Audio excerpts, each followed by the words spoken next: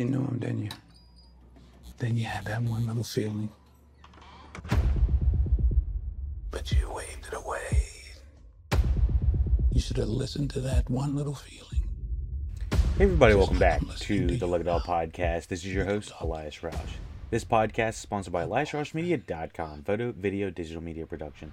Today we are discussing The Little Things, 2021, not 2011. Film, directed, written by John Lee Hancock. We know John Lee Hancock from a few different movies. I've only seen a very long time ago, The Rookie 2002. Obviously, The Blind Side was a big hit in some people's households. 2019.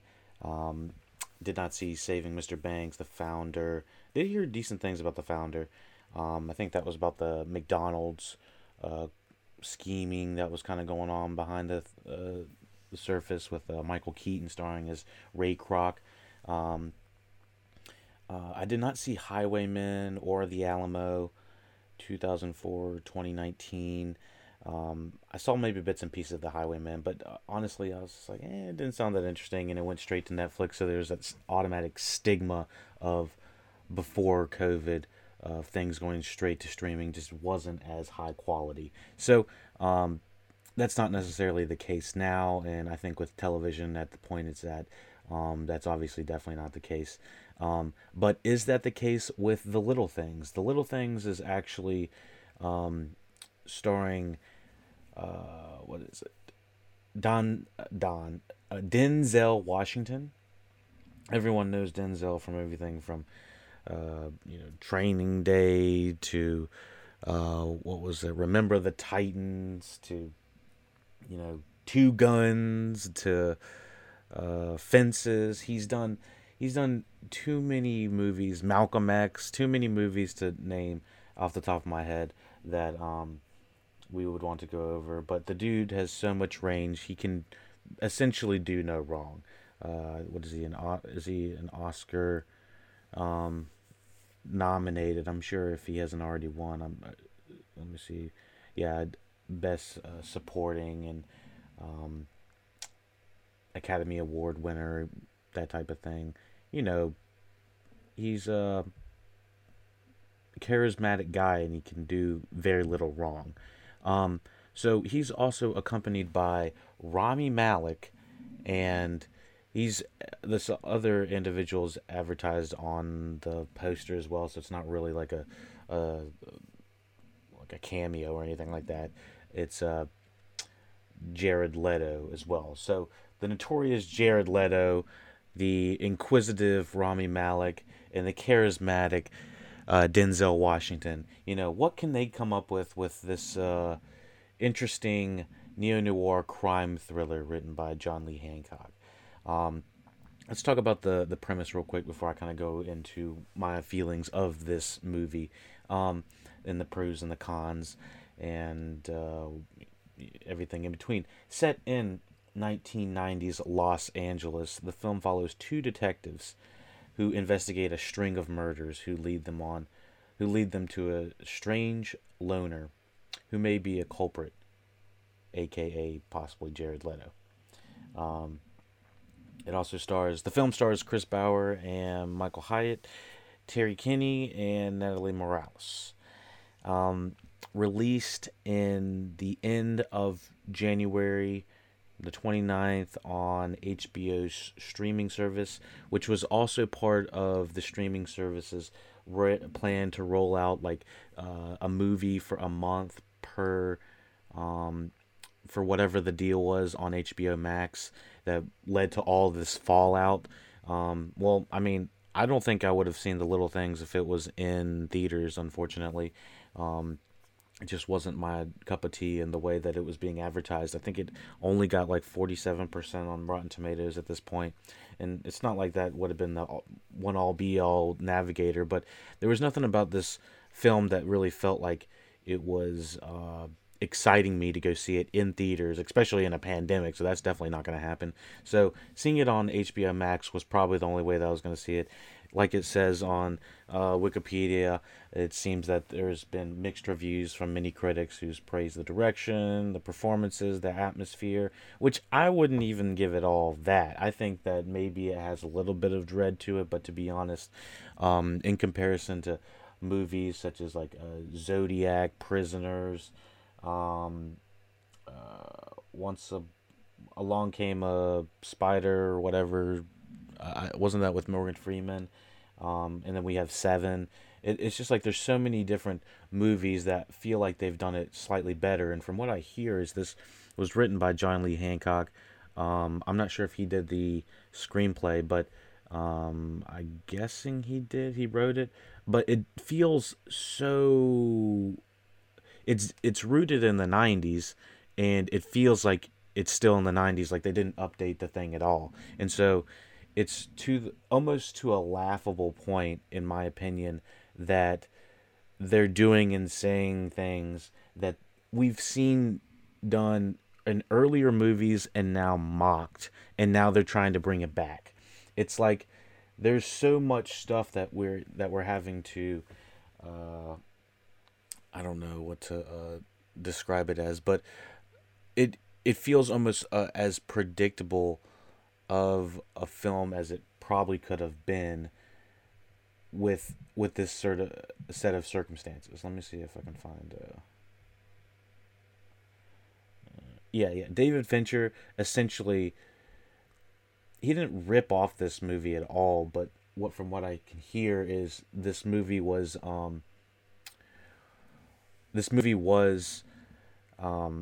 made after The Little Things was created or written or whatever like that. So you could technically say that The Little Things was before that, but from the script is so dry. The script is dry in a way that they try to have the characters say witty things, and they're kind of like what I call is like ping pong dialogue. Like the dialogue is so fast, like you can't even keep up with what they're saying, and I think The Social Network was a great example of that with another David Fincher film, in the way that they would talk back and forth. I think it was Rooney Mara and Jesse Eisenberg. They had excellent dialogue when it was coming back to like the type of things that they were saying were interesting, and the dialogue sounds smart. This doesn't unfortunately sound like we're progressing any of the character development at all. To be honest, when you're introduced to these characters, which I feel like there's very little introduction to them as people, I guess. I guess just showing things and showing objects and showing a cross on somebody, or just showing them that they acknowledge religion does not make that a religious person, especially if you like. I don't think that the character development in this movie is what really is hurting the majority of this. I think that what the little things is a movie that is wrapped up so hard into trying to craft a different and unique kind of crime story that is supposed to be involved with the two detectives to the point where it's kind of making them go a little bit psychologically like unstable and crazy, maybe a little bit, to the point of I haven't seen Zodiac in a very long time, but I think that they start to, mentally I think that they are trying to get the detectives to go to a point of like, we got to do anything to get this guy. It's getting to that point of stress. But this movie has a tension problem, in it has tension in scenes, but it doesn't have tension that flows over to the next scene, which makes me feel like it's almost an editing problem in itself as well. So there's a number of things that I'm going to kind of compare this to like a car of some sort. Now, when I say I'm not a fan of how this film's edited. I've gone and looked at the editing of this film Robert Frazen, and he was an editor on a couple of things I actually did like, actually recently too. I'm thinking of Ending Things was not a movie I was extremely crazy about, but I did feel like the editing in that movie was very uh, specific and particular to every single part of the scene.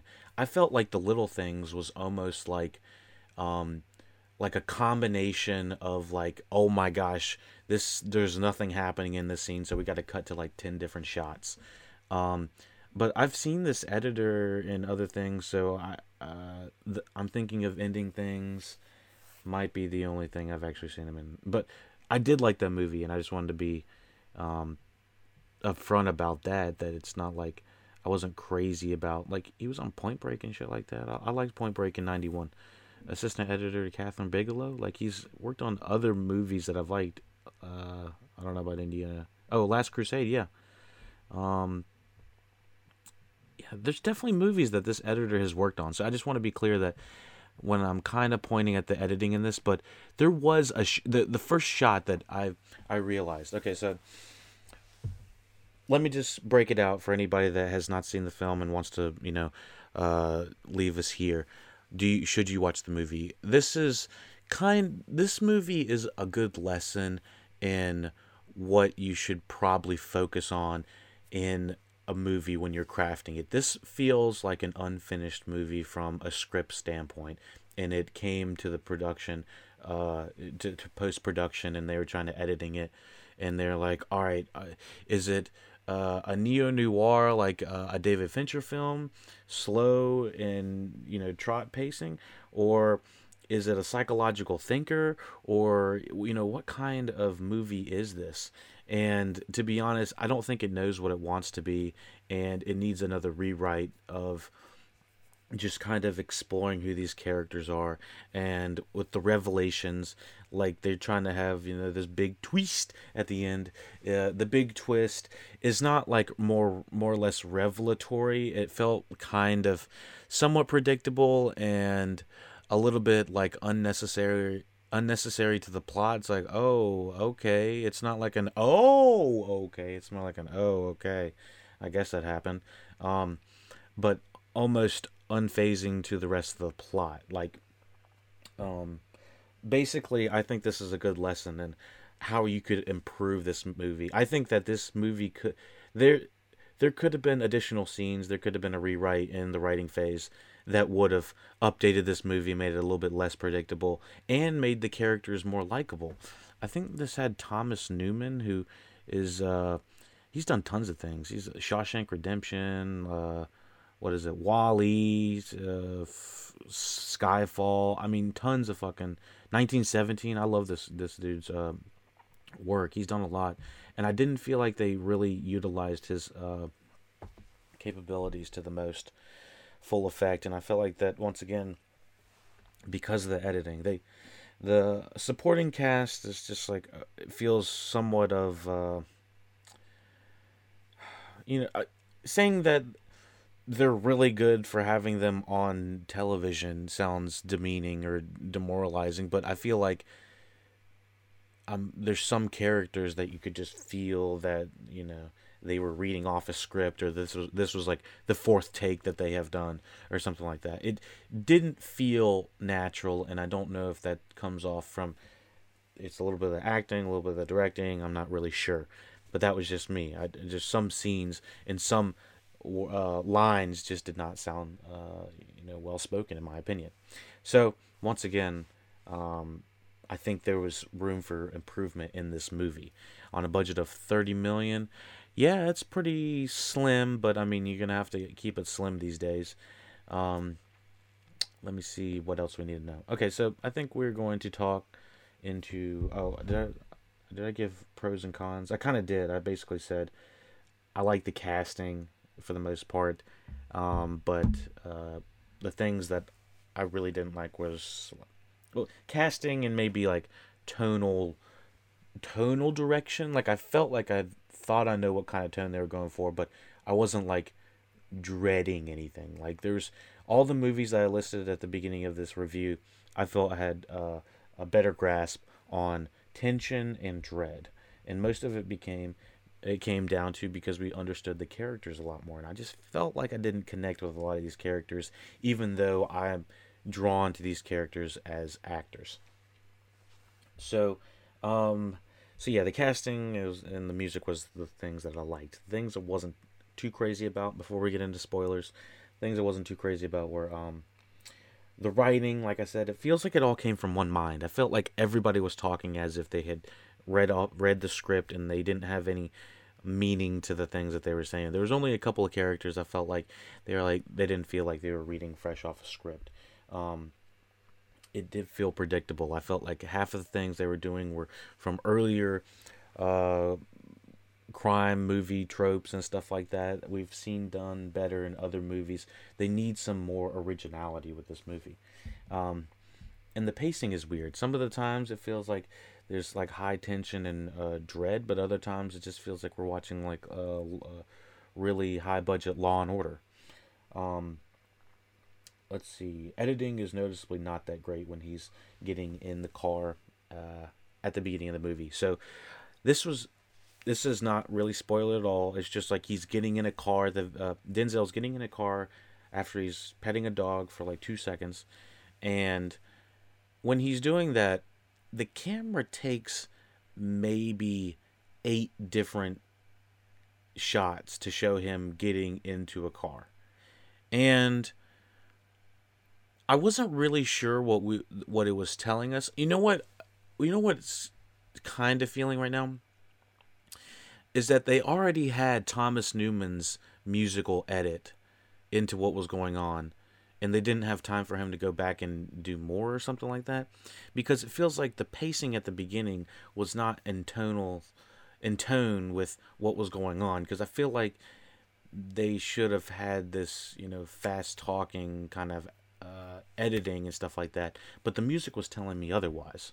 So I do feel like it was almost like being in a car that was someone that had just got a nice car, not too nice of a car. We got a nice car and it was manual and they didn't know how to drive it, so we were just like went straight to third shift. So I felt like we were just like driving in third shift the entire time watching this movie, because it just felt like something wasn't quite right with what was going on, cooking behind the scenes of what everybody was on the page with doing. Like the cinematography and Thomas Newman on the music both felt like dread and kind of dramatic tension building, but in other scenes it felt like there was just a flat drama, like a PG-13 flat drama. So yeah, let me see. All right, so let's talk about the plot real quick. What are we, 17 minutes in? And if you want the full review, be sure to check out patreon.com/LuckyDogPodcast. You'll be able to get all of the podcasts early. You'll be able to get them mastered. You're going to have all of the podcast archived. You're going to have all of the access to VIP, depending on which tier you want to be on. But yes, all of that helps support the Lucky Dog Podcast. We cannot do this podcast without your support. Thank you, and check out all the links below for anything else additional for reaching us at Lucky Dog Podcast. Once again, we stream live on Twitch. We are posting our content on YouTube, SoundCloud, Patreon is the best way to reach us. We also have a Discord just to hang out with everybody. Sometimes we talk about, side things, investing and stuff like that. Nothing too crazy, nothing official. It's all just like small stuff. And we gaming. We talk about all the types of stuff. Check us out on the links on there. So yeah, we are going to talk about the plot right now. Oh my eye. I'm gonna get a little water. And now these are for all of the high-paying dollar money maker people up in this joint. Thank you for sticking around and supporting the podcast. Here we go. The plot. One night in 1990, a girl drives on a highway, stalked by a motorist. She pulls over at a gas station where the motorist follows her. The gas station is closed, and she is forced to run through the desert. She catches the attention of a passing truck driver escaping from the pursuit. So I'm guessing by this point, we know everything that happens. I want to just reiterate what happens at the very end. Rami Malek, okay, this is all spoilers now. Rami Malek ends up whacking the fuck out of Jared Leto after Jared Leto takes him out in the desert and says, look in here and just dig up some holes just to see if there's any bodies in there. I'm pretty sure I put Rebecca Ratfield in there, whatever her name is. The girls are completely inept. The victims almost feel like second thoughts. They're not even important. Our main characters are barely important at this point. But anyways, Rami's kind of going crazy. The fact is, we're supposed to believe Rami Malek is going crazy over him not finding these girls. And it's just like, what the fuck? Like, I understand it's been like 2 months, but dude, he doesn't, we're not established that this dude's like off his rocker. We're just told immediately that he is the hot shit by the bossy police chief. And so I want to just establish that I don't think that we get a killer caught by the end of this at all. So what else do we have? Sometime later in Bakersfield, Kern County, Deputy Chef Joe Deacon is called to the L.A. County Sheriff Department to collect evidence pertaining to a recent murder. Deacon, a former L.A. Sheriff's Detective Company's recently appointed lead detective Jimmy Baxter to the scene of a new murder in L.A. Deacon notices similarities between the M.O. of the killing of and the M.O. of serial murders case, and he was unable to solve. So basically, they bring in Deke, who is Denzel Washington, kind of washed up, kind of don't know why he never got a promotion. Later, we find out exactly what happened. I will say, the reveal of what happened just feels it's just a flashback in a way for a flashback's sake. So flashbacks are supposed to reveal kind of a character motive and maybe unlock some part of the character we were unsure about. But with all the signs that we have of Denzel's Deke character, he never progressed in his job. He's not really sleeping that great. He dreams about these dead girls of the murder he never solved. And he's not really that interesting of a guy, to be honest, past that. Like, he doesn't, like, I think they show a little bit of his family life, and they kind of talk about, his girls grown up. But we really don't have a grasp on this character of who he is. I think that there's a real problem with this movie when it comes down to grasping the characters and how they are supposed to make us feel as sympathetic to them. I don't feel like they have much personality. And so, continuing on, that night a woman named Rhonda Rathbun is followed by a car while jogging and is reported missing the following morning. Now, this is like when I noticed when the editing was really cheap. It was just like, all right, we see a car and a woman go down a street, and then the camera pans up and looks over the city, and we're supposed to know by that she has been kidnapped. Now, I don't need to see the entire thing happen. I don't need to see all of that happen. Sometimes that can be smooth. But I felt like the beginning is showing a guy going after this woman who's just like, lollygagging, da da da da, singing or whatever the hell. It's like the cliche guy that runs off the woman off the road and then chases her to an abandoned gas station kind of thing. It's like we've seen it in all those movies, the slasher films. But what this guy does seems almost inconsequential in a way. Like, there aren't really big clues in my opinion that really are showing big revelations towards Jared Leto, with the exception of just blatant, just evidence that just feels like it was there, um, in not exactly in a smooth or natural fashion. Like, everyone kind of feels a little bit not that smart. So, especially the police force in this. So, let me talk about a little bit more. So, that night, Rhonda Rathburn reported missing. Blah blah. Baxter learns from the precinct's captain, Ferris, that Deacon got divorced and suffered a heart attack due to his obsession with the unsolved case. Um, he's advised not to involve him any further, but Deacon takes vacation leave to assist in solving Baxter's case. The next night, the police discover the body of another victim washed up beneath a bridge. Baxter learns the MO is consistent with the earlier murder and earlier killings. The victims were all prostitutes stabbed to death. Deacon begins investigating Albert Sparma, a suspect working at a repair store in proximity to the murders. Deacon tails Sparma, but is thwarted, so he brings Sparma in for questioning. Sparma taunts the detectives while under interrogation and is released after provoking Deacon into an angry outburst. So, this was kind of a lot.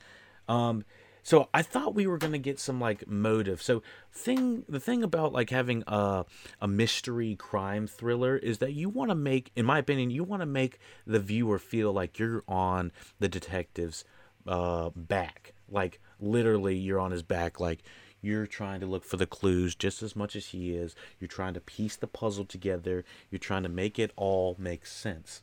Now, when the thing is, they're showing, maybe this girl was moved. Maybe this girl was had a bag on her head. Maybe the guy came back.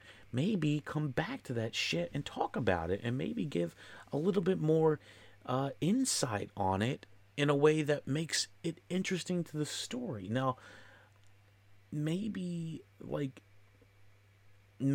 missed a line. I can always say that, and somebody's going to comment and say, well, dude, did you not see when they said da-da-da-da-da-da? And it's like, oh, well, then you're right, and I completely fucked up. But from what I can tell, there was no connective tissue to the things this guy was doing in an interesting fashion besides the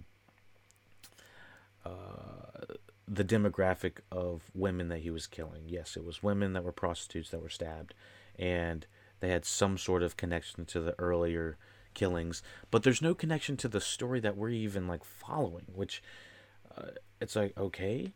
So continuing on, so investigating Sparma, the Sparma, Rami Malek, Denzel trio just felt like one of those weird jokes that you'd say, like, all right, so a priest, a rabbi, and a Catholic, the, and a monk go to a bar.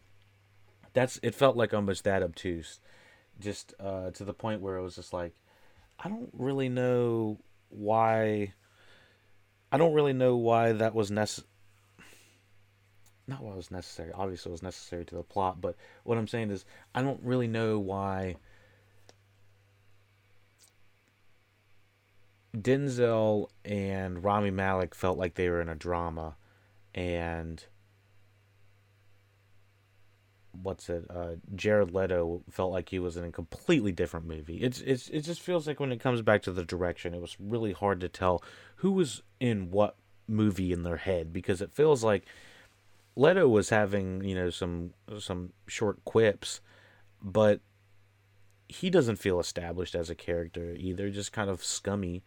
But he really isn't like established as a character either, and Rami is barely supposed to be a family man, if at all, but like really not interesting the people are just not characterized interestingly at all. So yeah, let me see what else we got. Okay, so Deacon loses his shit while he's talking to Jared Leto for like what feels like absolutely no reason. Just like, all right, we need to have somebody spaz. And I didn't feel like what anything that they were doing was, I don't know, like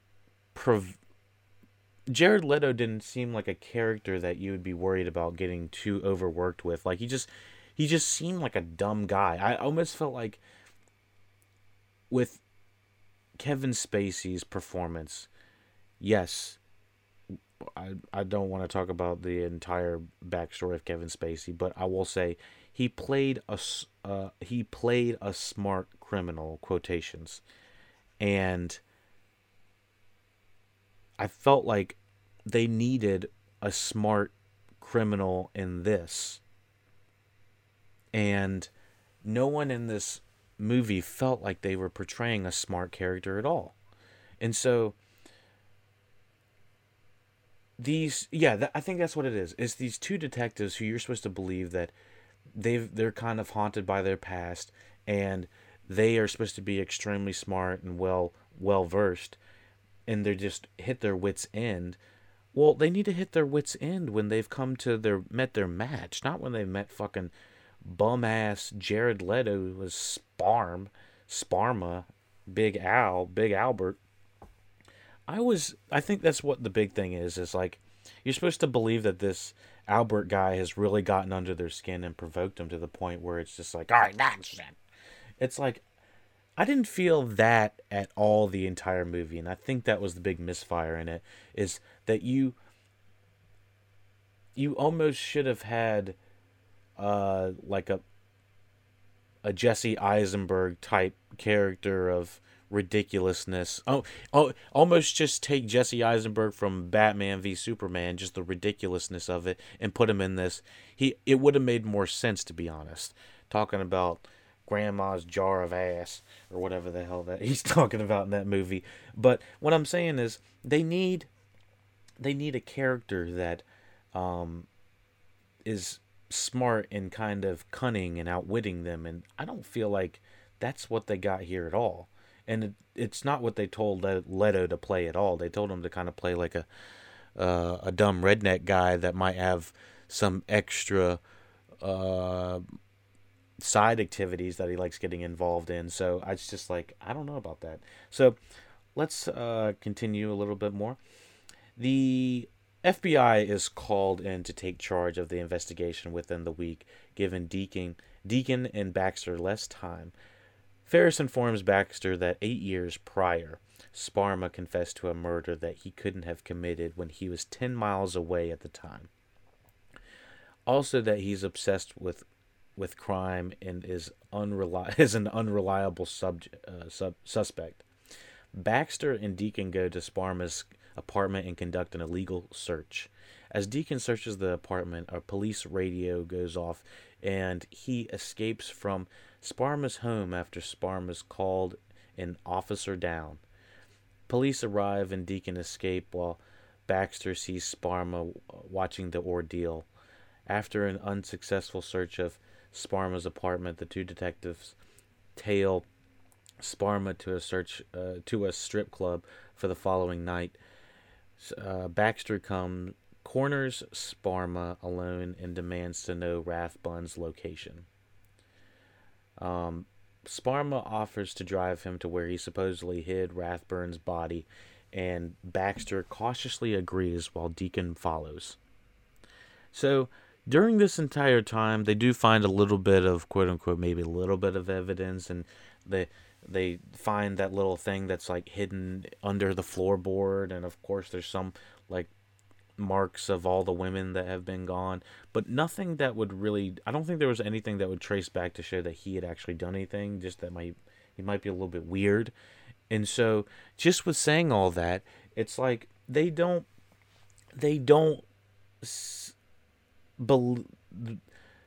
these cops don't feel smart. They don't feel like they're following even the right scent. I mean, they bring in one guy and they're just like quivering around, like like that. I don't remember his name at the beginning, but he's freaking like spazzing out.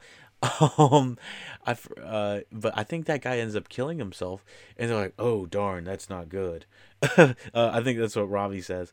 But it's like Jared Leto is just like kind of fucking with the cops the most of the time, and he's kind of like walking around like he has this fucking like he has this like whittle walk with this. It's like he has a basketball under his whatever the hell he's wearing. It's like a onesie mechanical suit or something, and he's just kind of like always walking around. He's got this like and he's like trying to act like he's a fat guy. I guess I don't really know. He's not.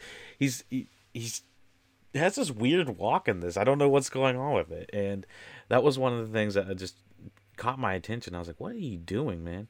And so it was just really unbelievable that this guy was doing anything.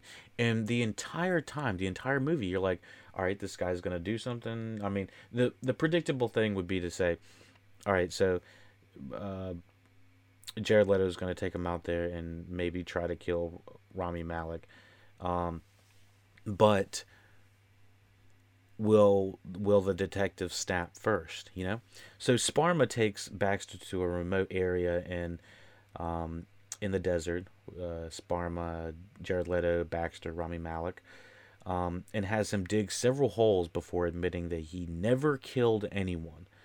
Baxter is skeptical and continues digging. Sparma begins to taunt him. So when he's taunting him, this is once again one of the times where you're supposed to believe that Jared Leto is just getting under their skin. You're like, oh, I can't believe you've been fucking with me this whole time. And what has it been, like a week? And I know that Rami's been like Baxter, Jimmy Baxter has been looking after, trying to solve this case for like 2 months, I think. And it's not like an excessive amount of time. And so to have him spaz like this just does not make any sense from the from the course of like the narrative of the structure of understanding these characters. Unless he was like completely unhinged, then which evidently he was just moments away from killing him, or like have Jared Leto actually be a threat. I mean, I understand the point is to make it that he's maybe not the threat, but there was like no reason for Rami to do any of it. He was barely being forced to do anything. It was blatantly obvious that the body wasn't out there. The thing was, you had to believe that Rami or Jimmy Baxter is kind of obsessed with this character, and I don't think that that's ever sold in this movie at all.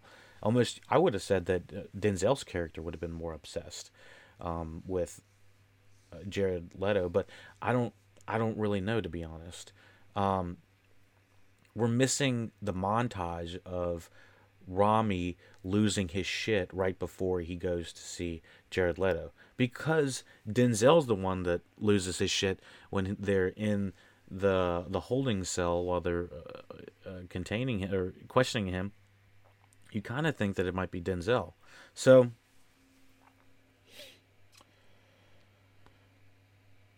Baxter snaps and strikes Leto in the face with a shovel, or Sparma in the face with a shovel, killing him. As Deacon arrives, a flashback reveals that he accidentally shot one of the survivors of the last case, and that Ferris and Donegan, the coroners, helped cover it up. Deacon instructs Baxter to bury Sparma in the desert. Deacon spends the night collecting everything in Sparma's apartment and returns to the desert the following morning to find that Baxter has not buried Sparma and is still searching for the victim. Okay, so that's not evident to me at that point. When we come back and we see that there's a bunch of more holes, it's not evident to me as the viewer that that Jimmy Baxter has lost his shit and he just has to find this girl. It's not evident. It's not shown that he's obsessed to this point. And killing Leto might have pushed him to that point, but why? I didn't even feel like he was of that nature to like swing the shovel anyways. So, and it really did feel like Leto should have had a gun on him, or I guess because they want the fault to be fully on Jimmy Baxter. It's just like, okay, like this weirdo brought a cop out to the middle of the desert and told him to dig. Like this guy was probably going to do something anyway. Like honestly, Jimmy Baxter was probably going to shoot him or hit him with a shovel regardless. So Leto was dead regardless, in my opinion. So let me see. Has not buried. Sparma is searching for the victim. Baxter is desperate to believe Sparma is the killer, hoping it will clear his conscience and close the case. See, it hasn't been long enough for this to happen, in my opinion, for this dude to just lose his shit. I'm just saying. Deacon advises him to forget about the case or it will haunt him for life. Sure, I guess, like it's haunted Denzel. I mean, Denzel feels like he's like walking through the motions of this movie. There's a part where they're in a car and it looks like they didn't finish the rendering or something like that, and it looks clearly like he got in a 90s car. In the back they have like a green screen in the back. It's like and it looks really bad for 2021. It felt like something I could have done, but just looked really bad. So let me see. Later at his home, Baxter receives an envelope sent by Deacon containing a red beret, like the one Honda Rathbun was wearing when she was abducted.